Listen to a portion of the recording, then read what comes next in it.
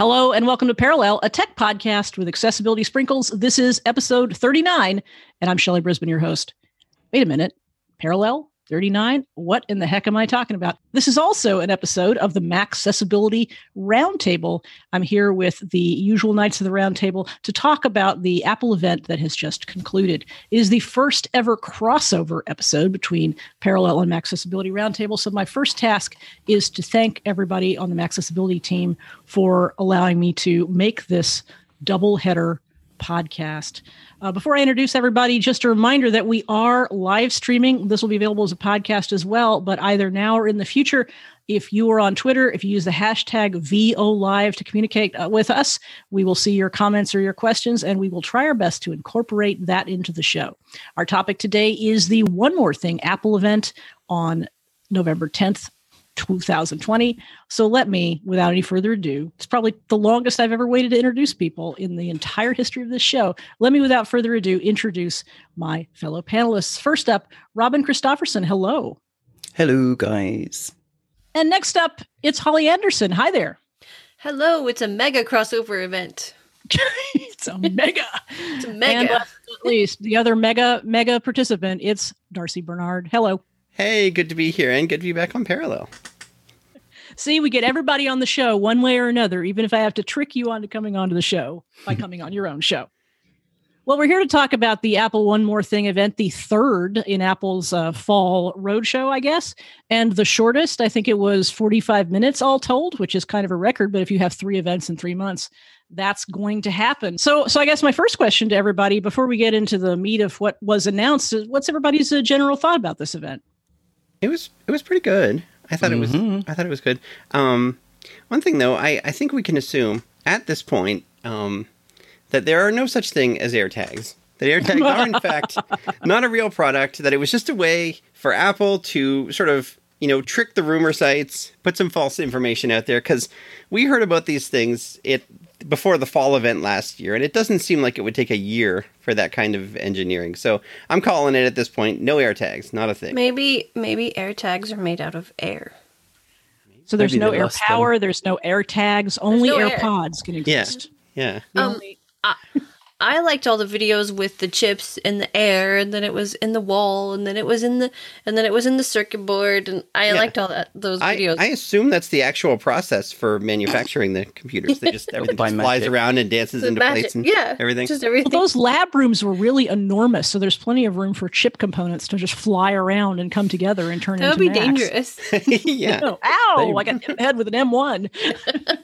They really went to town on the kind of visual effects and having fun with the transitions, didn't they? Coming up through the pond and out and, crazy stuff. But I liked it. I really liked it. I like hardware. So when there's lots of hardware, I'm happy. I do too, but I found the chip stuff kind of boring. But other than that. Yeah. It wasn't particularly long, though. It was funny, and we'll get to it. There was a fair bit about the chips, and then when we get to the computers, it was somewhat minimalist in terms of what we usually expect. Yeah. So the big news is the Apple Silicon chip, and it's pronounced silicon. I guess we knew that, but it seemed like they're very precise about that pronunciation. I don't like it. I'm not silicon. Silicon. It's not silicone. I don't like. Not silicon, not silicone. Silicon. I'm going on record. It's like I hate to break it to you, but I know that there's been lots of people that have been very, specific about how you say it over there, but over here they're pronounced exactly the same. So confusion will reign, maybe. Was pronounced the same? Silicon. Oh, it's the same. And the other one, the rubber one. Silicon. That's also there silicon? You go. Really? Yeah. Just stick to the English pronunciations and you'll be all right. So. Yeah.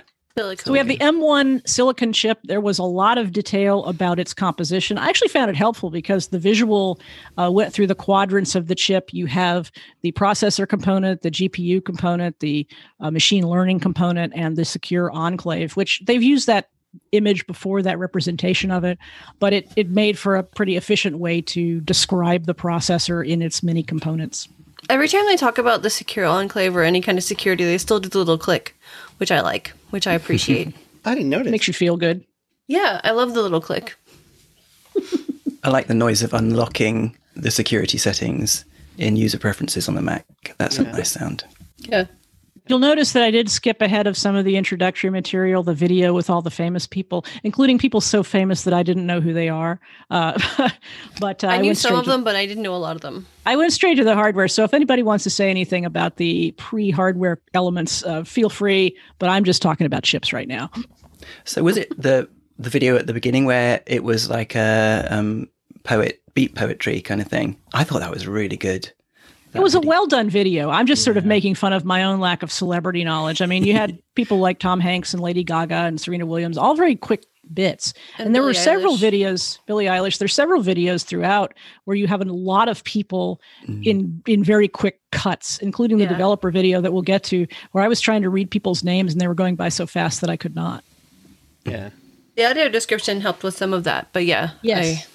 It was funny though, when the describer was listing all these people, the way they said it without pausing, it was like, like Tom Hanks, Billie Eilish, Apple logo. Oh, I missed that completely. This episode of Parallel is brought to you by Sync Up, a OneDrive podcast. If you're looking for a new show to listen to, Sync Up takes you behind the scenes of OneDrive, so you can learn about how to connect files, share your documents, and work from anywhere. And you'll get to hear about the design and development side of things too. Each episode covers a dedicated topic, guest interviews, news and announcements, plus a special topic outside the technology norm. And just so you have an idea of what to expect, I want to tell you about a few topics that have been on some recent episodes. They've talked about empowering Mac users, changing management and product adoption, customer success, file sharing, personal vaults, and more. I listened to the episode focusing on using OneDrive with macOS, and it was really interesting because it took the perspective of somebody who is an admin, maybe their experience with OneDrive, but not necessarily sure how the Mac integrates into that world. And they did a pretty good job of, on a fairly technical level, explaining how that works. And also, as somebody who's been an admin in the past, but now is mostly a power user of both the Mac and OneDrive, there was a lot in there for me, too, that helped me understand the inner workings of OneDrive. So I really appreciated that content. Go and listen to it now. Just search for Sync Up wherever you get your podcasts. That's SYNCUP. Or just click the link in the show notes. Go check it out. Our thanks to Sync Up and Microsoft for their support of this show and all of Relay FM. They made quite a big deal about the performance of various elements of the chip. This is the first silicon on a chip processor for the Mac. And I don't know that we learned anything about the M1 chip other than its name that was particularly surprising. Obviously, it's considerably faster. It is intended to be a low power consumption chip. And I don't think it's an accident that we got fairly low-end Macs, at least partially. And so there was a lot of conversation about performance. I never know how to interpret performance when it's relative either to a previous computer or a competitor. It's just like, hey, it's really fast. The thing that we said was fast last year is no longer fast. This is fast. This is fast. You thought it was fast before. You're wrong because this is fast. You have no idea. This is. But the thing that I'm curious about, and they didn't really talk about this, and I know they sell different models, obviously, of computer, but is there one M1 or are there different variants of the M1? Because with the Intel chips, there were dual core versions and quad core versions and stuff. And I know they talked about how this has the 8 performance cores and the 8, efficiency cores, but I don't know if there's only one M1 or if there's multiple M1s or how that goes. Well, it's funny that you say that. There appears to be one M1, but I'm looking at the specs page for the, spoiler alert, new MacBook Air. And in all of the M1 conversation, they talked about how many cores it had, both CPU cores and GPU cores. And if you look at the specs for the MacBook Air that we'll talk about in a little bit, it says Apple M1 chip, and then they have 8-core CPUs, but one has a 7-core GPU and one has an 8-core GPU. So perhaps it's the same processor, but they have some flexibility with the other components. I'm not clear on that. Yeah, and I think also they made a lot about the performance management process or software, or actually it would be part of the chip, isn't it? Part of the system on a chip, but they can very much tailor the performance envelope or the power of the processors, how fast they perform daily tasks or everyday tasks, and then how they can be quickly ramped up and that sort of thing to give the best. And they also said that Big Sur has been tailor coded to take advantage of the M1 chip's kind of power management performance envelope. So I think, basically apart from the varying number of GPU cores, we've got a very similar SoC across these 3 different devices that we can talk about. But it's all about how they're driven. And, one of them has got some active cooling system, which we can speculate about. But the other ones, the MacBook Air, are we allowed to say that? No fan. Since I already did. Yeah. Yeah, So, I feel like the processors, at least initially, it makes sense that they would have one kind of processor and that they would, I don't know whether clock speed is even a relevant way to discuss this kind of processor. They were specific to talk about high performance cores and high efficiency cores. So you have an 8-core CPU, but it has 2 different kinds of cores in it. I don't know enough about chip hardware to know whether that's done in other kinds of CPUs, but it does seem like that could potentially be a variability. So if you have a higher end device, maybe you bulk out on the performance cores as opposed to the efficiency cores because you have some sort of advanced cooling system that will take care of them. Well, the one thing I was kind of curious about, and we'll get into this in more detail as we get into each individual product, I'm sure, but like each individual computer said it starts at a certain price, right? Presuming that there's multiple models. Do those different models, say, just cover storage, or what other differences are there in those models? And I guess that would tell us about the different chips and stuff. Yeah, and I'll have a little bit to say about that. I'm looking at one product configuration page right now, and the difference I've seen so far is that 7 versus 8 GPU. And some of the products they said starts at, and some of the products said, this is what it costs. So it'll be interesting to sort of wander through the configuration as we go further down this road. But again, I feel like they're wanting to keep the processor situation simplified because they haven't even brought silicon across to all the new Macs. In fact, they said before, and they said again today, it's going to take a couple of years for them to roll out. So my guess is that they would wait to have different generations of the product that, again, maybe emphasize performance over power or performance over efficiency, because these devices, portable devices and small scale devices, efficiency and low power consumption are going to be particularly important. Well, I think it will be good if they actually can simplify that, because I know, speaking as someone who just recently bought a MacBook Air, it was confusing because there were 3 different processor choices available to me, and I had to do a lot of research about like which one is the best for the money and all that kind of stuff. So if they can kind of simplify that, like you get the M1 regardless, and everything else is just maybe some advantages here and there. But if they can simplify that, that'll be a lot easier for consumers, I think. Are they selling the Intel Macs anymore in MacBook Airs, or is it this M1 MacBook Air? Is it the only MacBook Air that you can get now? I wonder. If you go to the MacBook Air page, you only see these 2, but that's the sort of intro page. If you go to the buy page, and we're getting ahead of ourselves, but okay, I'm sorry. That's okay. If you go to the buy page, you have 13-inch MacBook Pros. There are 2 of them in different colors. Both of them have the M1. I'm scrolling down because sometimes they hide one below. I'm not seeing any older MacBook Airs.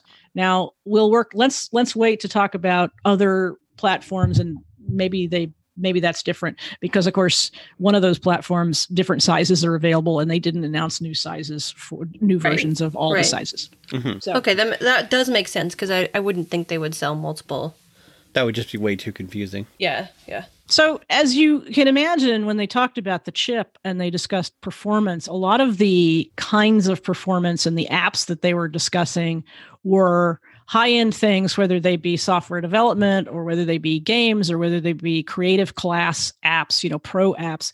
And in fact, it seemed like almost all of the examples of apps really were about high-end stuff. It wasn't, wow, you can use Notes 100 times faster, which I guess makes sense. But it was interesting because you have products that are kind of at the low end of the line, but the sort of marketing was about you can do really sophisticated things much, much faster than you've been able to do in the past. So look forward to that as we're going through all of this. Well, I wonder if it's still the way, I wonder if Apple still sees it. You remember back, this was, I'm not sure when it was Steve Jobs was still alive, and he had that speech about how he saw the things like the iPad and stuff as cars, and the Macs as like trucks, like more high performance things. So I wonder if they're still sort of thinking that way. Like, if you're buying a Mac, you're probably doing more with it versus if you're just doing things like, web browsing and mail and notes and word processing and stuff. You might be able to do what you need on an iPad. I think that one really telling stat that they gave. So this is an M1 chip, and M stands, I'm pretty sure, for like mobile. It's meant to be for mobile form factors, although they did announce a non-mobile Mac that we'll talk about. But so yeah, you've got two laptops here, and I'm pretty sure it's based on, the latest Apple Silicon, so the A14 generation or A14X, some people are saying. But the stat that really jumped out at me, because we could talk about all of the other kind of like 2.5 times faster GPU based on, the last gen MacBook Air and stuff like that. But 98%, it's more powerful, the M1 chip, than 98% of every single PC laptop sold in the last 12 months. And if you think about that, that must include high-end gaming PC laptops from Alienware and people like that actually include Xeon chips in them and massive fans. And those are, hardly laptops at all. They're, enormous things. So, I would argue includes Mac laptops as well that are Intel based. So, because unless I'm interpreting PC wrong here.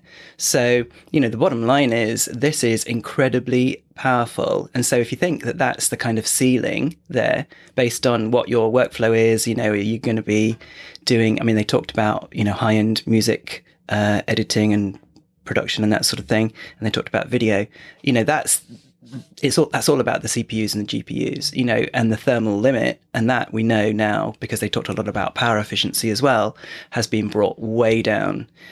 So there's not really any ceiling on this, the performance of this. They're not having to throttle these.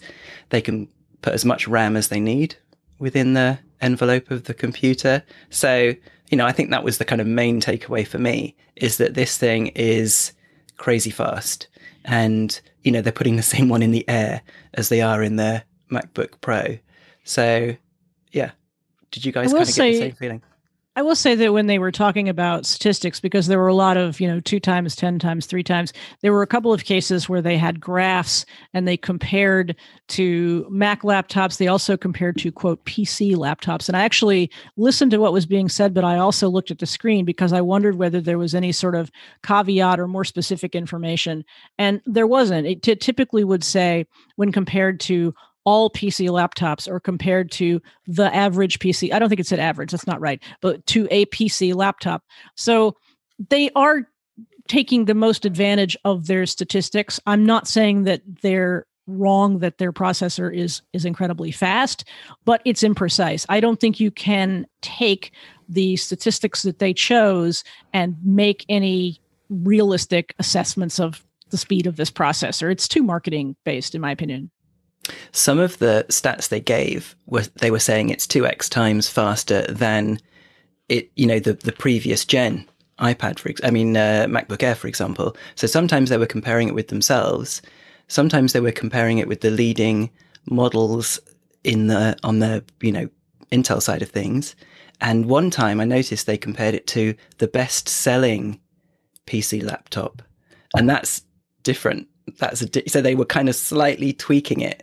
They're choosing the statistics that work best for the particular, which is not new for them or for, frankly, anity who's in this position. Mm-hmm. But I think we talked about how it was speedier in terms of running JavaScript, 2.5 times more responsive. What did I write? Okay, 1.5 times speedier running JavaScript, two times more responsive. And then I don't have what it's more responsive than. It talks a lot. Oh, well, good job, Shelley.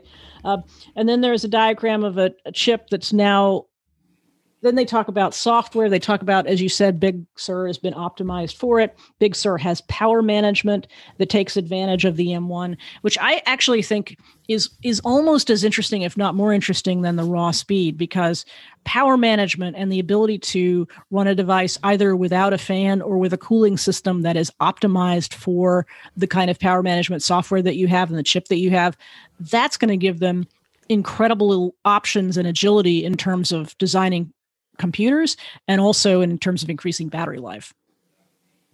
Oh, absolutely. Because I mean, if you can make things run cooler and you don't even have a fan that you need to spin up, which can draw a lot of power, then yeah, absolutely, you're going to get much improved battery life.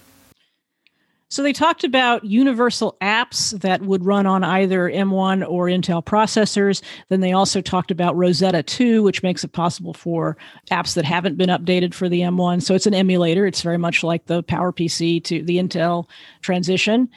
So not surprising. And then they talked about iOS apps running on the M1. Not a lot of detail there. I'm not sure what I was expecting, but it was sort of a minimalist conversation about it. And then they had this video of very, very, very excitable developers. Very excited. Yeah, and well, the one I recognized was the company Panic. They were in there. They were all over it. And the way they did it is they had so many developers and a lot of them got a lot of FaceTime. And there was one guy who was just super excitable and who was in it and he had a quite excellent mustache as well. And I kept missing his name when it came on the screen. But Panic was there. Omni Group was there. They mentioned Adobe is slowly but surely, they didn't say it that way, but they're bringing apps over, Lightroom first, and then the other apps later on next year. So yeah, I imagine it's going to be somewhat gradual, but it sounds like they did a lot of directing in terms of getting the developers to be as excited as they possibly could in this video. No mention of emulation for Windows. But No. I've got a feeling that Parallels have put out a statement saying that they are going to be supported, but not VMware Fusion, if anyone's interested. Yeah, it is interesting. And I guess because they don't have a unified story to tell. I mean, Parallels is out there, but what they're really talking about is running apps that are developed for our systems on our systems. It felt a little bit like WWDC in that sense, because there was a lot of emphasis on developers, not only just making apps for consumers, but on what developers were able to do with the Apple Silicon and the M1 chip. I have a feeling if something like Boot Camp was still there, they would have mentioned it. So I think we can assume, at least as far as Apple is concerned, what they have built in, which is Boot Camp, I think we can probably assume that that's not. Well, it couldn't happen. I mean, Boot Camp couldn't happen, right? Gone. Because there's no emulation at all. So Right. Unless there was an ARM version of Windows, which I think there used to be, but I don't know anything about. Well, there is, but there's no software for it. Right. Well, that's a problem then. Hardly any. When thinking about the biggest time wasters at work, I don't even have to give that much thought at all. The answer is email. In fact, a recent study found that almost 50% of the time that managers spend tending to their inboxes is spent on emails that should never have been sent to them or that didn't need an answer.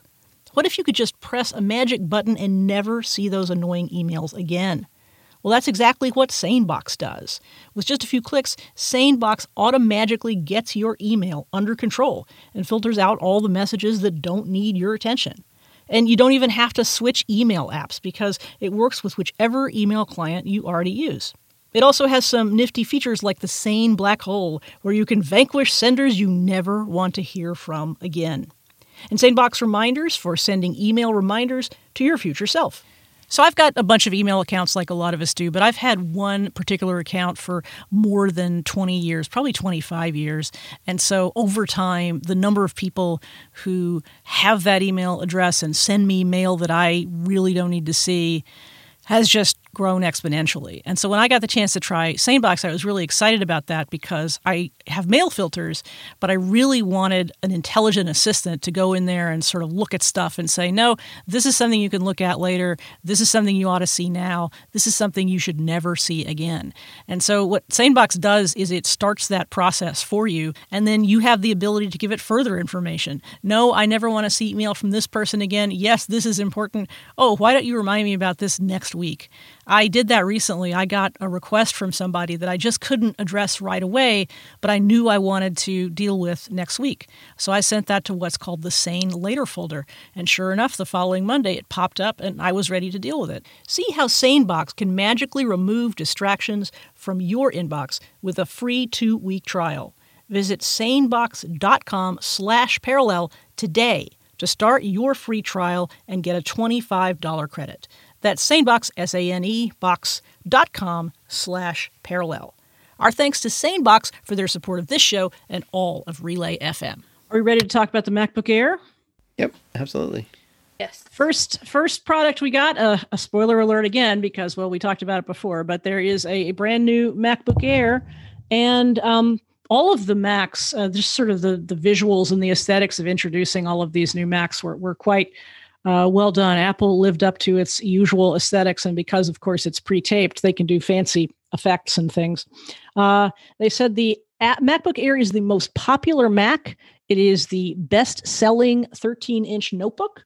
It is 3.5 times faster than previous generations, up to 3 times faster than similar laptops. See, that's another one of those where they've chosen a statistic that sort of benefits them. I'm sure that smokes Chromebooks. I mean, for sure. I don't know what other similar laptops they might be talking about. It's 95 faster than something running some PC laptops. It has no fan, which is very exciting. Now, when I'm going to give you a battery stat, and having just watched the iPhone event not long ago, I was really struck by all the battery stats in this presentation. They say up to 15 hours wireless web browsing, 6 hours longer than the previous version. 6 hours longer than the previous version for video playback. And I didn't write down the number for that. But those 18. You're 18? Thank you. You're talking about iPhone level battery life. You're not talking about 3 hours, 5 hours, 6 hours, 7 hours anymore. And for us, we can crank the display brightness right down. Yeah. There is there's a faster image signal processor, or ISP, that makes the camera improve. They didn't talk about making the cameras themselves better, but the signal processor makes it possible to get the sharpest possible images out of the camera. And it starts at $999 and $899 for education. And while you guys say your thoughts, I'm going to be looking at the configuration page, and I'll come back with some of that stuff for you. So, I felt very old because when they said ISP, that made me think of internet service provider. I'm just saying. Shelley, is it exactly the same form factor? It's a little hard to tell because the picture is slightly different, but it looks very similar. They specified that the MacBook Pros, spoiler alert again, were the same form factor, but they didn't say that explicitly with the MacBook Air. And I know from Apple that if they don't say something explicitly, it's because they mean to not say it explicitly. But it looks, and I'm going to get to the weight as soon as I can. And it also explicitly said no fan. Yeah, right. So the case design has to change a little bit to account for that, but I have I'm to really imagine curious. It looks similar, because if it did, they probably would, talk about their bold new design and all that. Yeah. So, yeah. I'm really curious what the RAM and what the $999 price, like RAM and storage, what it gets you, because that's been my sort Well, let's just run through stats then. So both come in 3 colors, space gray, gold, and silver. They both have the M1 chip. They both have 8-core CPUs, and the $999 version. We're going to be talking about 2 versions here, so I don't know how configurable it is yet. But the way they usually have good, better, best, and there are 2 configurations on this page. And the lower configuration has a 7-core GPU, and the higher configuration has an 8-core GPU. They both have all the other same number of cores. 8 gig unified memory in both. 256 SSD storage, Retina display with True Tone, Magic Keyboard, Touch ID, Force Touch trackpad. It doesn't, here's the ports. 2 Thunderbolt USB 4 ports in each one. The lower configuration is $999. The higher configuration is $1,249. So it looks to me like for $300, that's your extra GPU, because everything else, you can get a 512 gig SSD in the higher end one. So for $300, you get an extra GPU core and you get double the storage. But so I'm guessing there's no way of there's no RAM changes then. It sounds like if it's all and if it's 8 gigs unified, so that's video RAM and regular, and that's, I mean, the thing I'm interested in though is we upgraded our RAM when we bought. Yeah, we went to 16. So are we thinking in terms of old school desktop OS though? We don't know for a fact that Big Sur on ARM is more akin to a desktop operating system than a mobile operating system, because how much RAM is there in an iPhone? Like 2 you can buy 16 gig RAM instead of 8 for an extra $200. Okay. So I'm sure it's not user upgradable, but you can I didn't mean that, but I didn't know if 8 was the only option. Right. And you can also that's what we you can get 256, 512, or 1 terabyte, or up to 2 terabytes. So for $800, you can get up to 2 terabytes. This is on the lowest configuration. I think though, to Robin's point, I think you may be right that it may be more efficient as far as RAM use and stuff, but you're still using all the same apps that you used before. So I think, whatever RAM requirements you needed before probably are going to be still more or less the same. I'm just really interested to know, because, obviously I would imagine, all the big names, I don't know why, but Microsoft, Office sprung to mind, but, that obviously exists on Mac OS, Intel, but it also exists on iOS, and, that's got a fraction of the footprint. So will it be more akin to the desktop version? Because they're all going to have to rebuild them from scratch, aren't they? So I think time will tell. I think we're just going to have to wait and see what when people start getting these computers in their hands and they start talking about that kind of thing. Yeah. Well, it'll be interesting because obviously the Apple Creative Pro apps are the first ones that are going to be optimized. And if you're a Final Cut Pro person or a Logic Pro person, you would probably have fewer questions about that than if you're using Adobe software or some other thing that has not been updated and has not been optimized quite as specifically for this level of memory. Again, we're talking about the MacBook Air, so we're talking about the lowest end product. I'm probably going to have more questions about this when we talk about higher end devices, to be honest. I wonder, an iPad Pro, you've got some real flagship apps that run on there. Some really heavyweight apps, but they're not running on a device with 16 gigs of RAM. It's much less. So, yeah, interesting. We will see. Yeah, and I mean, for a lot of people, the way they're going to use a MacBook Air is probably the first thing they would upgrade is not the memory. I mean, $200 is not outrageous, but to be honest, if it's me and if I'm trying to decide what's the first thing I'm going to upgrade, I'm probably going to upgrade the storage. Mm-hmm. Yep. Just me. So next up, we have the MacBook Pro, the 13-inch MacBook Pro, which appears to have replaced the existing 13-inch MacBook Pro. You can still get bigger, older MacBook Pros if you want to. Oh, I'm sorry. Well, you know what? I did that in the wrong order, but I don't care. Let's talk about MacBook Pros because I have that page open. Mm-hmm. This is the 13-inch MacBook Pro only. It is rated 2.8 times faster than the previous, and I question, is that than the previous MacBook Pro? There were several cases in which they would just say it's X times faster, and they wouldn't say then what. And there were some graphs and charts and things like that, but those were usually specific to it's faster than a PC laptop. Similarly, it says graphics are 5 times faster than what? 3 times faster than comparable Windows laptop is when they said.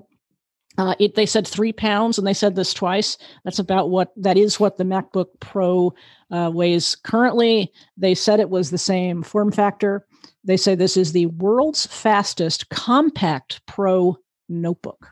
So there's a little hedging going on there. We also have a cooling system. I don't know what kind of a fan, or it's some sort of cooling system. I would assume it is some sort of fan. Active, so something's going on. Right. Battery life up to 17 hours for wireless web browsing, 20 hours video playback. And we talked about earlier that probably that means local video playback, and the wireless web browsing is a function not only of the use of the browser, but also the wireless radio involved. Again, still, phone level battery life specs. Studio quality mics, which, correct me if I'm wrong, but are those in the previous MacBook Pro? I know they put those in the iPad Pros, or that's what they said, studio quality mics. Yeah, it was in the previous MacBook Pros as well. Okay. And then advanced camera signal ISP processors as well. I would guess it's the same one. And I'm going to look for stats. I wrote down 2 Thunderbolt and USB 4 support. And so I'm curious as to whether those are the only 2 ports. Same design as before, £3. Starts at $12.99, $11.99 for education. Except they didn't say starts at in the case of the MacBook Pro. But I'm going to do my little bit, and I'm going to go over to the specs page, and I'm going to see what I find out. Is there still the touch bar? Touch bar still there? Yes. They didn't mention anything. They didn't mention the touch bar at all. They didn't mention it, no. Somebody with eyes flagged it to me, so yeah. Very interesting. Whether there's an alternative as well. So you only can get the MacBook Pro in silver or space gray, interestingly enough. I don't know why. Touch bar? They always talk about that the Pro products don't have as many colors because people always... Serious. Okay, so I was wrong. They still offer. There's a button at the top that one says M1 and one says Intel. So there still are Intel options. We're going to pretend they don't exist for the moment. Silver and space gray. There are $12.99 and $14.99 configurations. It is a 12.3 inch backlit display with IPS technology. I have no way of knowing whether this display is any different. My guess is no, because they didn't say that it was. This one has 8-core CPU with 4 performance cores and 4 efficiency cores, 8-core GPU, 16-core neural engine. So except for the 7-core GPU in the MacBook Air, it's the same. It appears to be the same processor. Mm-hmm. 8 gigs of RAM, unified memory again, configurable to 16. You get 256 gigs of storage in the base model and 512 in the higher model, configurable up to 1 or 2 terabytes if you like. 2 Thunderbolt/USB-C, 2 Thunderbolt/USB 4 ports with support for chargers, DisplayPort, Thunderbolt 2, or USB 3.1. So there's only 2 ports. There's a headphone jack. It shows the side of it, and there are 2 ports on one side, and on the other side is a headphone jack. Do the MacBook Airs have a headphone jack as well? Or MacBook Airs, have a headphone jack as well? It does have a touch bar. I assume so. I assume so too, but I don't know. Yeah, there's definitely a touch bar. It looks very much like the previous generation. And I think that's about it. And so those 2 configurations sell for $12.99 and $14.99. So there's only $200 difference between the 2 MacBook Pros, even though one has double the memory and double the storage. So I'd have to sort of work out whether that's a good deal or not. But the low-end MacBook Pro and the high-end MacBook Air appear to sell for the same amount. I think that's kind of what we were looking at last time. I think with the previous models, because I think if you really tricked out the MacBook Air, got it as far, and it was pretty much the same as the base model MacBook Pro. So it just depended on, again, whether you wanted the touch bar or not. The Intel ones, just for fun, I flicked over to that page, and the 2 configurations they offer are considerably more expensive. The lowest end Intel is $1,800. And these are 13-inch still? Yeah, I double checked that. It is a 2.0 gigahertz quad core, and it is 13 inches. You get 512 gig storage, and you get 16 gig RAM. But again, I don't know. I wonder what that means. Does that mean the processors aren't quite the same level of performance? Like, why would they still offer those? That's really interesting. Well, and I'm looking at the display again. It says 13.3 inch display, which is, I guess, a little bit bigger, but it's not like a 15. It's definitely a 13.3 inch display. So it's not like it's a giant laptop. I'm a little puzzled by that. Maybe it's temporary. But these seem like good configurations, though, to be honest. And it's fairly simple. I mean, all you're choosing is memory and storage. I wish that they had more ports on the Pro, because you need one of those to charge. And then another one could be your monitor port. I guess a lot of people will do what they do with MacBook Pros now and get a dock. Did the old 13-inch only have 2 as well? Or did it have... Because the MacBook Air has 2, but I thought the MacBook Pro had 4. Maybe I'm wrong about it. Maybe it never did. I don't know. I can't remember. I have one, but it's not here. It's in the other room. It has 2 on one side. I'm trying to remember if it has 2 or 4. Let me look here. Yeah, the old one had 4 Thunderbolt 3 USB-C ports. That's right. So you had 2 on one side that you could do it on either side, but the way those docks typically work is that sometimes they'll take up both ports on one side, and then they have additional ports for USB-A or for an SD drive or something like that. And then so you still have 2 USB ports that aren't taken up by that. So yeah, you've lost a couple of ports in this generation of MacBook Pros, which is unfortunate. Is USB 4 different from USB-C? Yeah, because I think what we have on ours, our USB-C is USB 3.1, so they must be up to. C is the shape rather than the vertical. Yeah, you know what I mean? Yeah. So it's like micro and mini and so on. I believe that they're pretty like. I think USB 4 I've heard is like Thunderbolt speeds now, like it's slightly faster, I think. Oh, really? Yeah, because they differentiate them. So they're Thunderbolt / USB 4. So it's either one. So for Thunderbolt, you're probably talking about monitors, other kinds of adapters like that. And USB 4, it could be like a storage device or something. All right. Shall we move on to the last of the 3 Macs? Sure. This is my favorite. The Mac Mini. That's what I'm talking to you on now. Planning to get one of those, are you? Yeah, mine's ancient, and I've got non-standard RAM and an SSD in there to replace the spinning drive. I think it's a 2012, and I desperately need a new shiny. So, yeah. So as I go to the Mac Mini page, and I'll talk about what they announced. As I go to the Mac Mini page, there are still Intel Mac Minis available as well, which is interesting. So the Mac Mini looks the same, but it was a white box as opposed to sort of a space gray. I don't believe the Mac Mini came in colors. I think they were all space gray. It says up to 3 times faster than the previous quad-core Mac Mini. And they had said an interesting thing. They said there's lots of I/O, including 2 USB-C ports. My question was, but those are the only ones you mentioned, eh? You can connect, and all of these you can connect the Pro XDR monitors, which is pretty cool. And they start at $699, so not a lot of detail. And I'll go through the specs with you, but basically, brand new Mac Mini, very exciting. I have to imagine. I'm trying to think what they might have some USB-A ports on there still for compatibility. There's probably an Ethernet port for people who use them. I'll roll through all that if you like. Okay, if the specs show you that, cool. Yeah, no problem. So we have the Apple M1 chip with the 8-core CPU with 4 performance and 4 efficiency cores. They all seem to have that.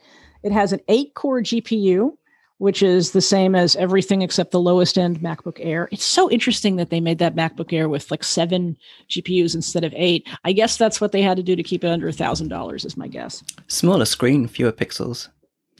Yeah, but the 2 MacBook Airs, one has 7 GPUs and one has 8. So we have 8 gigs of RAM standard. So all of these devices have 8 gigs. Configurable to 16. You can get a 256 or 512 gig drive, configurable up to 2 terabytes. Simultaneously supports up to 2 displays. That's exciting. I would love that. Thunderbolt 3 digital video output supports. Native DisplayPort output over USB-C.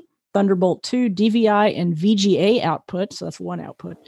Support using adaptive and what? There's an HDMI 2 port. Let me just scroll down to see the pictures of the ports. Built-in speaker. There's a headphone jack.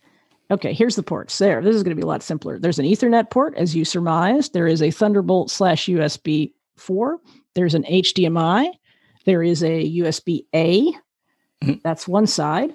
So we have DisplayPort, Thunderbolt. Then we have 2 USB-A ports. A gigabit Ethernet port. I'm sorry, I'm repeating myself because I'm looking at a picture and also reading the specs. And so the total number of ports, it's got 2 Thunderbolts, a couple of USB-As, an HDMI, gigabit Ethernet, and a headphone jack.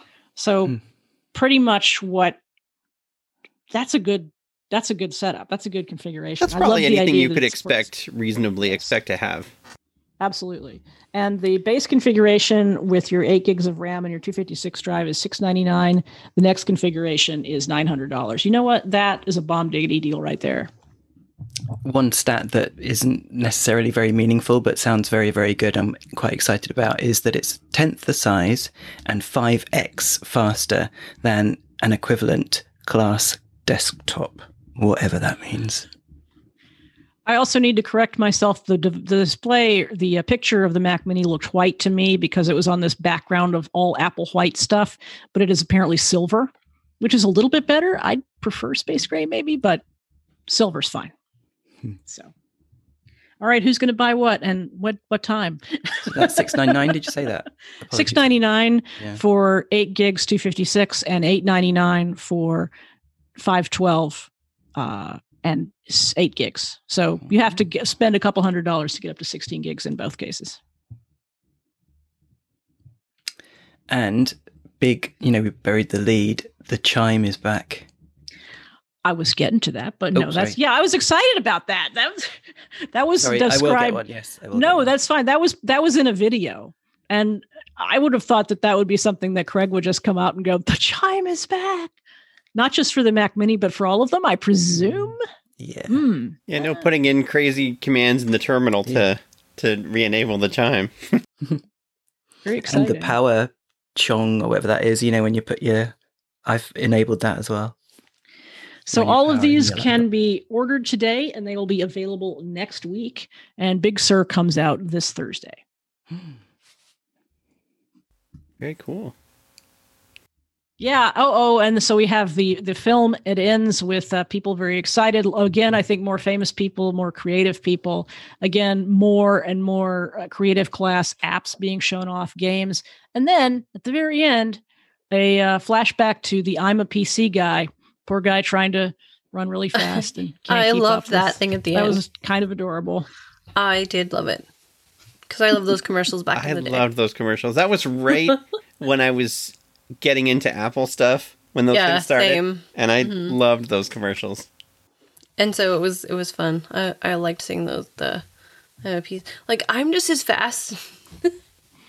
And he's like, he almost, and it was really kind of well done because he's in this baggy suit and he's on a white background, which it looked just like the old PC Mac ad days. And he's like in this really baggy suit and he sort of makes an attempt to try and run, but he can't. It's like a middle-aged person who's like, I want to run. I just can't. It was so well done. His body language was great. Yeah, those commercials were great. Great to see John Hodgman again. So, friends, what do we think of the lineup? And I'll ask seriously. Like, are we thinking about getting devices? Holly and Darcy, maybe not so much because you just got your MacBook Airs. Yeah, just like in late August. Yeah, which we knew this was coming, but it's still what are you waiting for? Yeah, but these are Gen 1. You're gonna miss the teething hardware problems. That's how I'm justifying it to myself that like this is the first gen we were saying before the recording, Holly and I both got Gen 1 MacBooks when they first came out, the Intel MacBooks. And I think over the course of 3 years, I think Apple had to replace everything in that computer that I had. So you're going to be jumping on the M3. It's going to be by the strips off the M1. By the time I get mine, they'll have worked out all the bugs. Of course. So I'm not. And one thing that Apple is really good at is supporting stuff for a long time. So I think, and they said it's even going to take 2 years for the whole Intel transition to or the whole Apple Silicon transition to happen. So I think they will support, I think versions of Mac OS will support the Intel stuff for a long time to come. So I'm not too bad. I mean, my computer's still fast. The only thing I'm missing out on is being able to run iOS apps, but I hate running Catalyst apps, so I don't know how much I'll actually miss anyway. Well, and the thing I was thinking this morning was like, this probably won't help Darcy, but the Apple Card has the interest-free payments, and so I can pay my computer off in a year. And a year or two, if I decide I want to get another computer, then that option will probably be there, and I won't have to wait 8-9 years between computer purchases this time, maybe. So by the time I get ready for a new computer, they'll have all the work, like we said, they'll have all the kinks worked out of it. So win-win. That is how I spin it. How about you, Robin? You're itching for that Mac Mini, huh? I am, but at the same time, it's got to run the W word. It's got to run Windows, I'm afraid. So that's going to be serious emulation, isn't it? But I reckon it'll be fast enough to handle it. But VMware, which is my emulation thingamabob of choice, isn't supported, and they're not saying when. So it won't be straight away. Certainly won't be, order now, get next week, or maybe it will. I don't know. But yeah, that's got to happen first. I think Parallels has said that they will. So it is possible, it's doable. So I don't know. But I certainly want one. How about you? Yeah, honestly, I don't know that I need one. I'm not in that circumstance. I think if I got one, I want the MacBook Air because I just love that form factor, and I prefer to carry a Mac to an iPad if I'm actually doing work on it. But if I were to buy a computer that would give me the most usefulness and value, I'd get a Mac Mini because I would want it here on my desk. I would probably put 2 monitors on it because I do use my eyeballs for things occasionally. And even if I didn't, I'd probably still consider the Mac Mini because that's the oldest machine that I have a 2015 21-inch iMac, which I love a lot, but I can't put a second display on it. And the Mac Mini is so tiny, and I can still take it anywhere within my house if I wanted to. I think it's affordable. It's got ports. It's just really attractive. I don't know if I want to spend $900, and I would buy the memory upgrade for sure because I keep my Macs for a long time. So you're talking about $900 or something like that, which is not an outrageous price. But I have the fear of the first generation as well. Well, so we've had 3 Apple events. We have phones, we have iPads, we have Macs, and we talked about what we might buy. Regardless of what you actually are going to buy, had you known at this point all of the things Apple was going to announce, what would be the one thing? You have to buy one thing, but you only have to buy one thing. So what would be the one thing that was most interesting to you that you'd want to buy? I need a new watch. My watch is getting old, and so I'm actually still thinking about buying a new watch at some point in the near future. So that would be mine. How about you, Darcy? The same. Oh, sorry. Oh, the watch? Would you get the 6 or the SE or the 6? The 6, I think. Yeah. The 6, I've got an S3 at the moment. So yeah, same. Yeah. So yeah. And the updates are killing me. That's another rant for another podcast. But I had to completely refresh mine. Would you call it? Reset it because unpair it and wasn't enough. Yeah, same, and it's really annoying. It's crazy. There have been several. There have been like 3 or 4 updates, I think. Yeah, and there's not enough memory on those Series 3 watches to do an update without basically unpairing it and starting over. That's what I did. I was scared.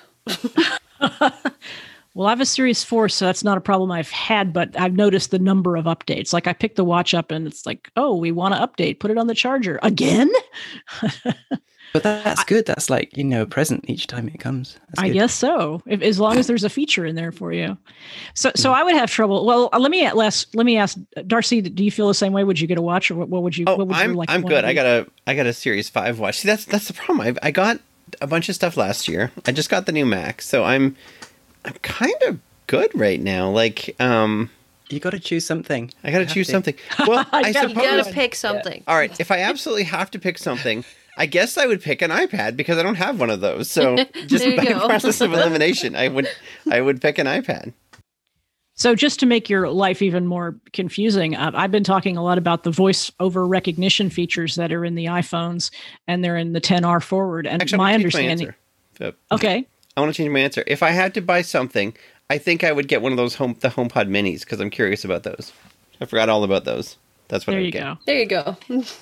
So voice over recognition, my understanding is it's only in the iPhone XR and forward. And I was surprised when I upgraded my 2018 iPad Pro to iOS 14, that voice over recognition is also available there, which was kind of exciting. And so my question would be whether it's in the iPhone or the iPad Air as well. But those voice over recognition features are kind of fun. And if I were in a position where I had an old device that didn't support any of them, that's probably the choice I would make. But since I am in the position of, I always do this. I try to get Apple devices that are different ages, so there's never 2 or 3 things that I really need to update. And I feel like right now, subject to change, the thing I would get is the Mac Mini. Totally get the Mac Mini. The weirdest thing about voice over recognition, and for people that aren't aware, it's where if you have voiceover running, the speech output on your iOS device, then as you highlight images, it describes what the image is. If it lands on a control that hasn't got a proper label, then it will have a guess based on, I don't know, doing text recognition of the label, the visual text on the button, for example. In my iPhone 8, which is running iOS 14, there isn't that option under accessibility, under voiceover. Voiceover recognition isn't there. Right. But it works for me. Oh, really? It totally is there for me, but not the options. There is an option. Like, there is a difference when you turn recognition on or off. Like, you still get some recognition stuff, but there's more of it when you turn it on. So there's different kind of levels to that. Yeah, and you also have the ability to turn it on for individual apps, which I love. And there are 3 kinds. There's, as you'll find out in the next episode of Parallel, when I finish up my iOS 14 and iPhone 12 and 12 Pro review, there's 3 different kinds of recognition, which don't work quite as expected in all cases. But the things they're supposed to do, as Robin was saying, is identify unlabeled controls, identify images, and then also read text that's contained in images. And all of those are separated out into individual features, and you can apply them generally or to specific apps. And that's supposed to be not in devices earlier than the 10R, or as I found out, that it works in the iPad Pro. But it's interesting that you have some version of it in the 8. The weird thing is, it feels like it's all of those 3 things permanently selected, and there's nothing you can do about it. Because every image is explained. There are tabs at the bottom. You've got tabs on some apps that I actually wish I could turn it off, because it now does the little ding sound, which means it's trying to recognize something, and it says possibly such and such, when I know for a fact that this is an app from Apple, this first-party app. I'm sure that thing is labeled properly, but it's trying its best to do something different. So I've got no idea what's going on. I would like to be able to have a bit more control, because in some instances, yes, things are speaking worse than they were before, but I do get all the images being spoken. Yeah, I think that would drive me a little crazy if I didn't have those controls. Well, back to today's One More Thing event. Has anybody got any final thoughts or observations? We didn't really talk about sort of the feeling of the event other than the videos. And I feel like I'm so used to these things at this point. I don't even have any clever commentary about the style of the events, because this is literally the 3rd one in a season and the 4th one this year that's been of this format. I would say I kind of like these little quick events. That, as opposed to, the long in-person ones, because they just show what they need to show and move on. And the other thing that was I thought of about halfway through, because I'm someone who uses audio description, and it just started and there was audio description. I'm like, oh yeah, this is described now. Like, this is not something before this year that was the case, and it's just like I didn't even think of it until like halfway through. I'm like, oh yeah, this is being described. This is so jaded now. We would have missed out on all the cool transitions and the videos. Yeah, it really helps in this format even more so than it does in the normal format, because there's so much aesthetic stuff, so much visual stuff that, I mean, frankly, like if I'm taking notes, I'm not looking at the screen. So I benefit from it a lot. And I don't know necessarily where I am at Apple Park, but it tells me, it says you're in the upper lobby of the Steve Jobs Theater, or Tim Cook is in Cafe Max. Everything completely empty. Clear the space. Tim is coming, and clean it up. Make it look really pretty. I know this is absolutely not going to happen, but I'm going to vote for a 4th event. Why not? They're on a roll. December. Let's do. What do you want them to announce at the 4th event? I want them to announce Apple Glass, glasses. That's not happening. It's not happening, bro. That'll come right after the AirTags, Rob. Yeah. AirTags. Air glass. Yeah. Glass. So I'm telling you, there's no AirTags. Because he said, Tim Cook said 2021, so that was his saying. Okay, no more events. It's called Vapor They're on a Air. roll. That's what it's called. I don't think Event. I don't think they would, because we're already getting kind of close to the holiday season. I think this is it for at least a little while. Well, and remember that Apple Glass, whatever that is and whenever it is, that's going to be a development platform. So that's the kind of thing they would announce at a WWDC, because they're going to need to line up developers to make stuff for it. They're certainly laying the groundwork for it. You know, LiDAR now has that brilliant measurement capability, which we're already seeing live in the camera viewfinder, etc. So yeah, I think, you know, for us, we've got a lot to be excited about good Apple Glass, even though it's not going to have a camera, say, which I don't think it will for privacy reasons. But we know it's going to happen. It's just a question of when. But yeah, no, it won't be next month. But I was just and putting it out even there. If they did come out with more products, like, they don't necessarily have to have events for them. Like, prior to this batch of events we've had, you know, other than the fall event in WWDC, often when they would come out with something new, it would just drop. Like, you know, when the new versions of the AirPods come out and that kind of thing. And there were rumors that there were going to be new headphones, because they've discontinued, or they've stopped selling, apparently, a lot of third-party audio stuff in the Apple Store. So that was you know, leading to some of the rumors that maybe they were going to come out with some more headphones and stuff like that but it hasn't happened yet. So it will be. Yeah, and the interesting thing about headphones and audio generally is those are both very consumer friendly things that you would want to have new ones for the holidays if you had them, but they're also the kind of things you don't need an event for. You just and they're sort of handicapped by the fact that Apple stores are only partially open. There's some places where they're not open. There are a lot fewer people going, and headphones and things like the HomePod Mini are the kind of thing that you buy when you're in a store doing your holiday shopping, much more so than you otherwise would. And so Apple may have just said, you know what, let's hold off until we're able to get more people in stores. That's my theory, and I'm sticking to it. Well, thanks everybody for joining me today. Let me go around and give everybody a chance to plug all the fabulous things they're doing on the internet. Darcy, what fabulous things are you doing on the internet?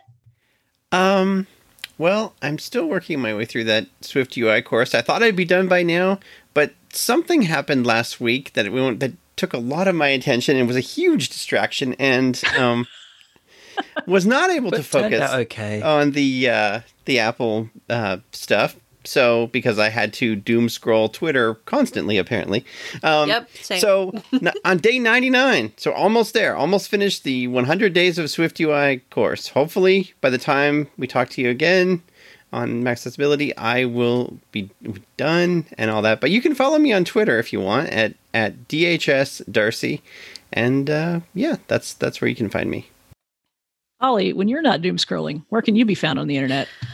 Same, on Twitter at DHSHolly, and I too was distracted by something last week and did not get finished with the SwiftUI course, and hopefully we'll be finished by the time we talk again, unless something major happens. Yeah, so join me on Twitter. I question your priorities, Holly. Yeah. Robin, I hear you have things going on that you'd like to tell us about. What are those, please? Yeah, so I'm going to cross the streams and go over to Apple unrelated hardware for a second. Dots and other echoes of different shapes. There's the Dot to Dot podcast is now on episode something like 1380, something like that. My goodness. So if you like the Echo, then check that out. We haven't missed a day. And we have another weekly show, myself and a brilliant guy called Sean Priest. He's so funny and absolutely brilliant guy. I know that guy. A weekly show, which is like an expanded version. Yeah, that's awesome. That's called The Echo Show. So please check out The Echo Show. Oh, so clever, The Echo Show. Subscribe, tell your friends. Yeah, that's right. Where can people find it? Yeah, just search for The Echo Show or ask your smart speaker and it will be played. You can probably find it on your Echo Show. I was going to say. Exactly. If I asked my Google Home, would it? I don't know, probably. Yeah, it would. Well, congratulations on the new show. That's terrific. So now I'm going to promote a couple of my things, and then we're going to promote the shows that we're on right now. So I'm continuing to work on my book about iOS accessibility, iosaccessbook.com. That should be out later this month, although I've been distracted by a lot of things, some involving doom scrolling and some involving other podcasts I've been doing. The second part of my parallel review of the iPhone 12 Pro and 12 will be out in a few days. In fact, it would have been out today had we not been doing this show. I'm almost done with it, but I talk a lot about accessibility features like voiceover recognition. I do a demo of the new people detection feature. There's a lot of demos. There's a lot of going outside and pointing at things and seeing what voiceover has to say. So I'm really excited to share that with people. You can find that on the Parallel feed. You can follow Parallel at Parallel Pods on Twitter. You can find the show at relay.fm/parallel. If you're a Maccessibility listener, if you're not a Maccessibility listener, you should go to maccessibility.net or follow Maccessibility. And as the name implies, we talk a lot about Macs, but we talk about all sorts of other Apple products as well. And my calendar indicates that we will be doing another regularly scheduled Maccessibility Roundtable November 19th, which is not this Thursday, but next Thursday. As always, we will be streaming it live. If you use the VO live hashtag, you can communicate with us. I didn't throw it to Twitter once, so I hope I didn't miss any great Twitter comments, but I promise you on the next episode, we will catch up with all the Twitter comments and questions we might have received today and then as well. Thanks for joining us, and we'll see you soon.